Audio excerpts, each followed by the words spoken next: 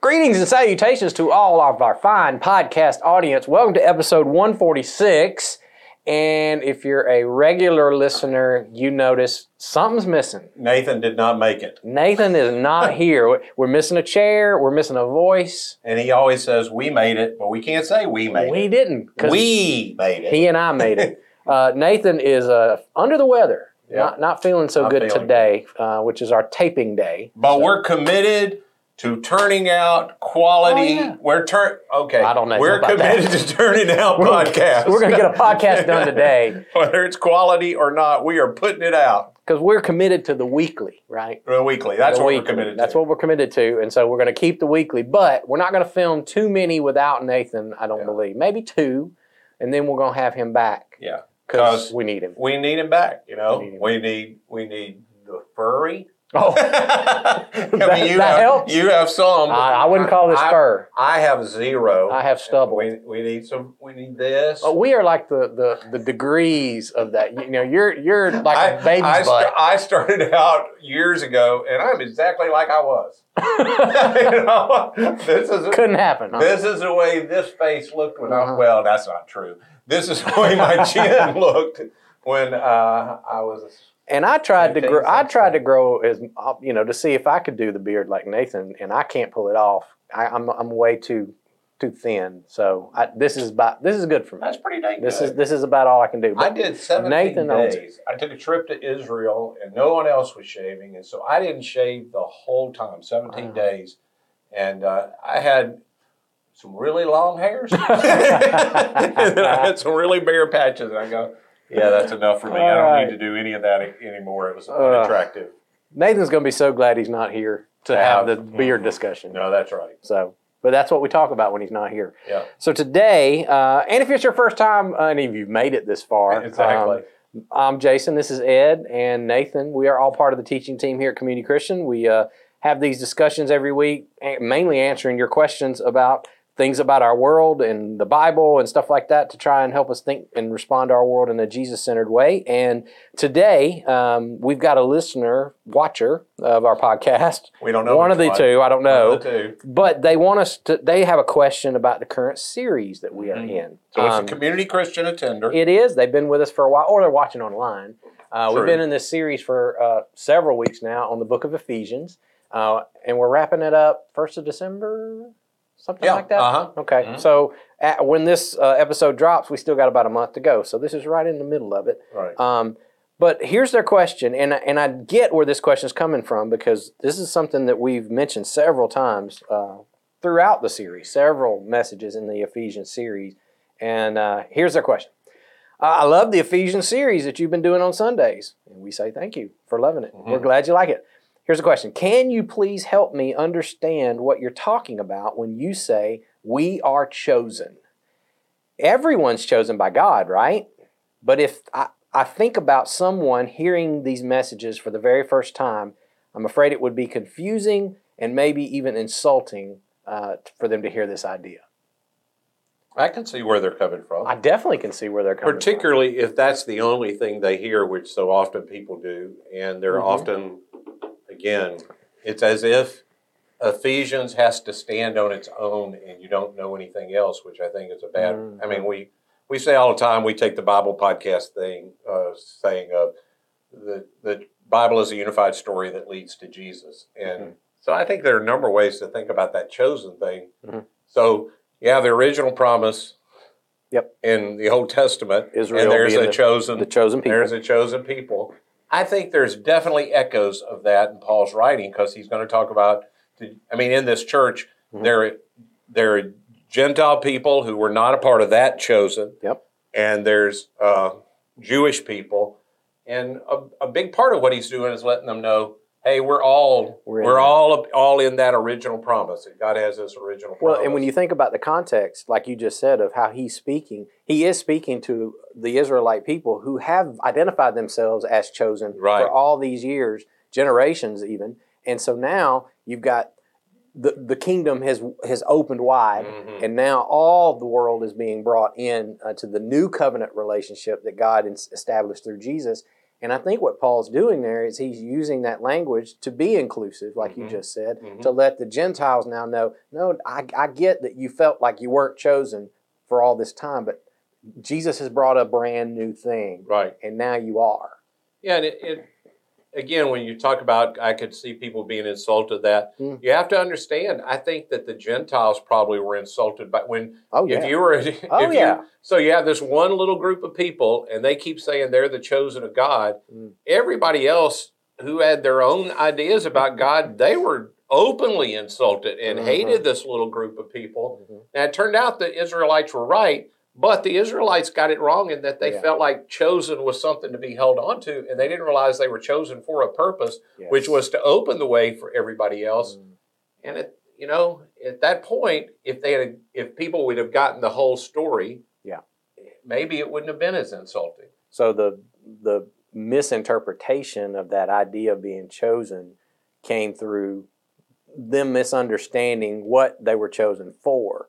Because, I was thinking as you were talking, even in the Old Testament times, the Jewish people had a way for you to come in. Oh, yeah. To become a covenant person. I mean, a lot of people don't know this, but you could still become a part of the Jewish nation, but you had to go through some stuff. You had to do some things. You didn't get it by birth. You had some rituals you had to go through, and for the fellas, it was a little surgery. Yeah, that's right. So that was tough, and so even then, in that, what they would probably have seen as an accommodation, we are for the world, but at the same time, not really. Not really. You still are different, but I think the point of what Paul is doing here is he's saying, look, by means of what Jesus has done, none of that's, because he even goes that far at some point, doesn't do it in Ephesians, but certainly you read Galatians, and he goes, man, that circumcision thing don't mean nothing. Right, that's right. There is no good,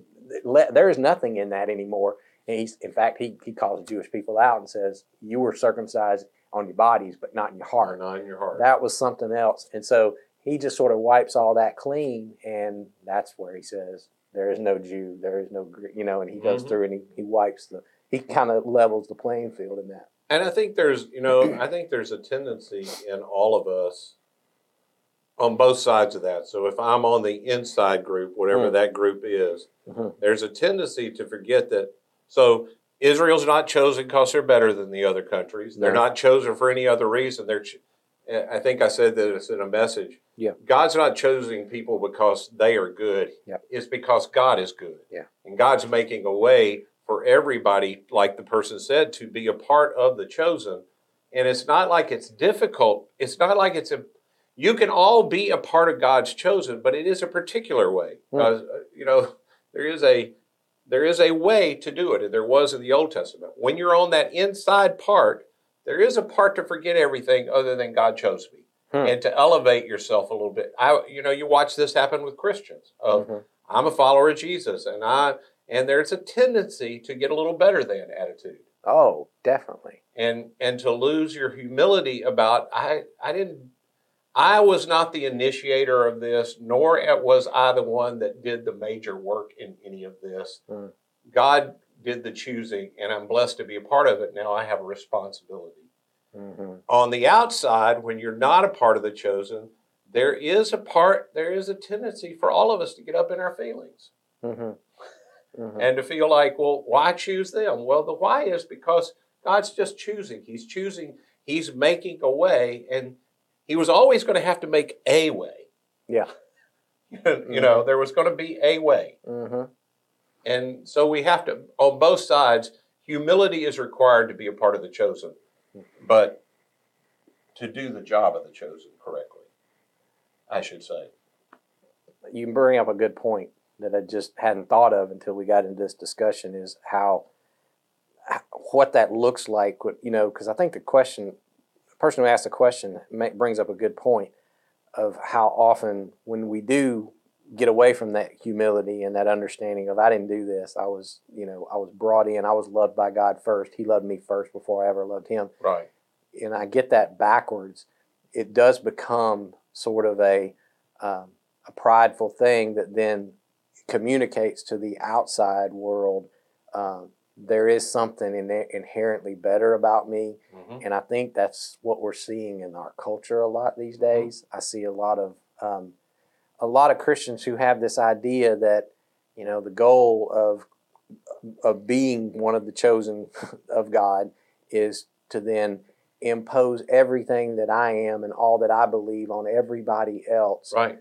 whether they like it or not. And so because I have a one up on you, and, Right. and you need to, it is a very, I think, upside down way of the way Jesus influenced us Right. to interact with the world and to interact with people. Certainly not the way he did. Well, and it's almost, and really, I didn't think of this much until you were just talking about it. Mhm. When we go about imposing, so I'm a part of this group, and I'm going to impose what I know to be what God wants on people who have not yet decided they want to be a part of this. Mhm. I'm imposing. It's almost like we're saying to people, here's how you get in by doing these things, and I'm going to mandate that you have to do these things, because you not doing them is somehow keeping God from blessing all of us. And that's And so it's wrong. willfully forgetting I got blessed because of nothing. Before I ever did anything. I didn't do anything. Yeah. And you could get blessed the same way. I'm to hold the standard because I'm on the inside. The illustration I think you and I both have used before is my HOA rules only apply to my neighborhood. Yep. And for me to drive over to your neighborhood and say, hey, we only can have Bermuda grass. Mhm. And your Yeah. grass is offensive to me. Yeah. Well, I'm in your neighborhood, man. You ain't agreed to my rules. No. It's like I think I heard it from Andy Stanley. He used the illustration like you just did he said, we all have family rules. Right. He said, I have a bedtime for my kids, and I have rules that my kids are going to follow and everything. He said, one thing I've never done is I have never set a bedtime for your kids because you're not in my family. And the great part of that, I love that illustration, and the one you just mentioned is as well, is, my kids that follow my rules in my house, they are not my kids because they follow my rules. That's right. They didn't gain that status by virtue of following my rules. They became a part of my family first, and then as a outpouring of here's what we do as a family. Right. They now, because of the love given and shown and received from my kids, now we have this set of a way of life because this is what we do. That's right. Same thing with the way we interact with people who have not chosen to be a part of the family of God. They, for whatever reason, have said, not for me. Well, who am I to then go and impose my way of life on them? Right. Until they decide, you know what, I received the love of God. That's and right. now I've been grafted in, and so now somebody then shows me the way. Yeah. It really then becomes the way. I've been at this longer than you. I'm so thankful to have you a part of the family now. Mm-hmm. Let me show you the way. And it's not, this didn't get you into the family. You are in the family. Mm-hmm. Let me show you the way. Yeah. And so I do think and you're right, this is our culture. Everybody's breaking up in these little tribes and wanting to impose their tribe on the other tribe. And Christians have been doing that for a long time. And on both sides of that, people get in their feelings. Yeah. Yeah, Well, and I don't want to say I certainly don't want to say I agree with that way, but I understand where it comes from. Oh yeah. Because when you live a certain way and you follow a certain code or whatever you want to call it, and you've become convinced it is the best way to live, which we say this on Sundays in our services. We say believe we have found the most satisfying, fulfilling way to live, and it is the way of Jesus. So we believe that wholeheartedly. And I think sometimes people take that another step forward and go, well, if that's the best way to live, then we ought to make the world live that way. Right.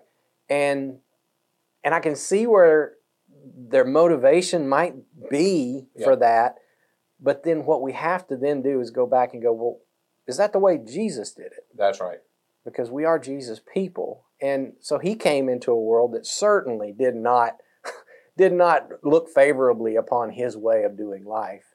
And what did he do? Did he raise an army, take up the sword, impose it on the government? No, he laid his life down and actually became a victim That's right. of their system in order to show them his way of life and then to love them into the kingdom. And unfortunately, I see the church in a lot of places in America getting that a little twisted. Yeah. And again, I said it earlier, I get their motivation. And I think it probably comes from a good place for most people. I just think it misses the heart of Jesus. Yep, that's right. It's not only that we do what Jesus says, if you do what Jesus says, but you don't do it in the spirit and way of Jesus, you're wrong. You're wrong. Yeah. Now, if you do it in the spirit and way of Jesus, but you don't do what Jesus says, you're also wrong. You're also wrong. It is a two thing. I do what he says the way he said. Mm. And admittedly, that's really, really hard because it always winds up with, I'm giving up my rights for the sake of others because that was his way. And that certainly is not, and you mentioned this in your message just recently, of the American way of independence and self-sufficiency. Right. And I cling to my rights, my independence, my way of life.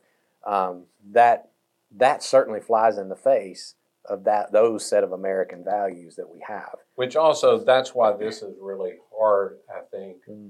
This idea of chosen and not chosen is hard for Americans because it feels, when you first hear it, it feels unfair. Yeah.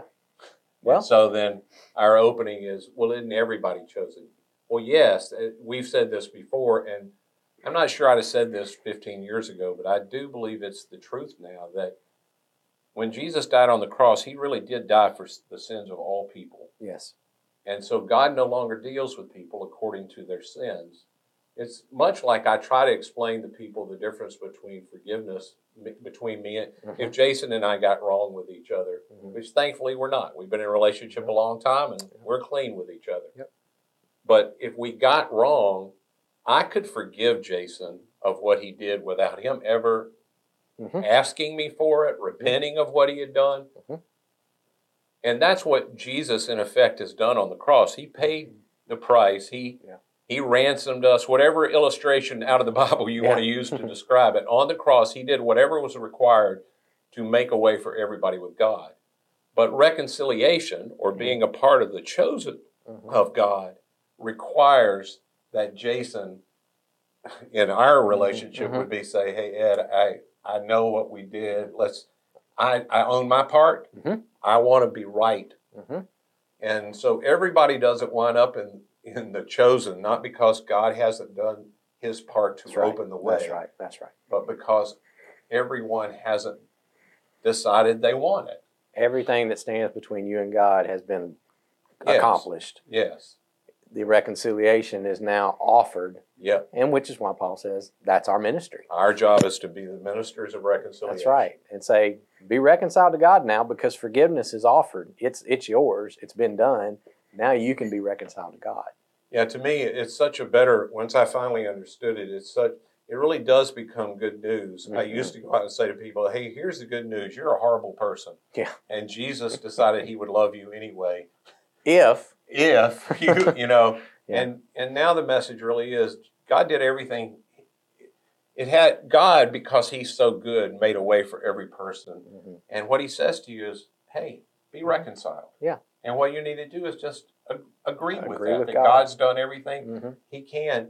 And take the steps, Put your faith in him. Trust him. Become a part of his family through baptism. Follow along with the community. Do that, walk in his way.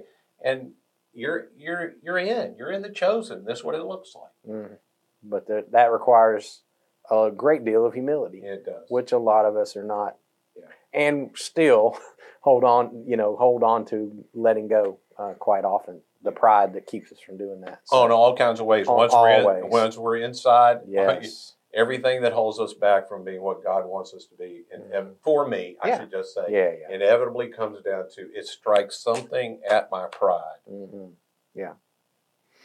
So for whoever asked this question, I hope that helps to take maybe, it sounded like maybe you were hearing a little edge in what we were saying in the series. Or somebody you know Or somebody. might hear, That's right. feel a little edge. And so I hope that maybe takes off a little bit. If you need more explanation or if that didn't do it, let us know. Write us back.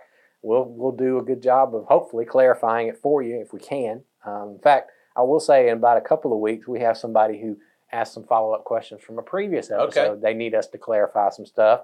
So we're going to do that. I'm going to wait till Nathan comes back for us to do that. Yeah, because it might have to do with the patient ferment of the ancient church. And that's for our longtime listeners. He's the only one that's read that book. Yes. We did have an absence of scholarly work in our discussion today, which is Nathan's absence. Yes. So anyway, next week we have a question on tap that Ed and I are going to go ahead and answer before we have Nathan return. Somebody wants to know about how the whole thing with the rapture works. Yeah. So I've had that question quite a bit. Oh, yeah. So we're going to get into that next week. Right. So y'all come back. We will deal with that question. So until then, Nathan, get well. Yep. And missed you. That's right. Y'all have a great week. Bye.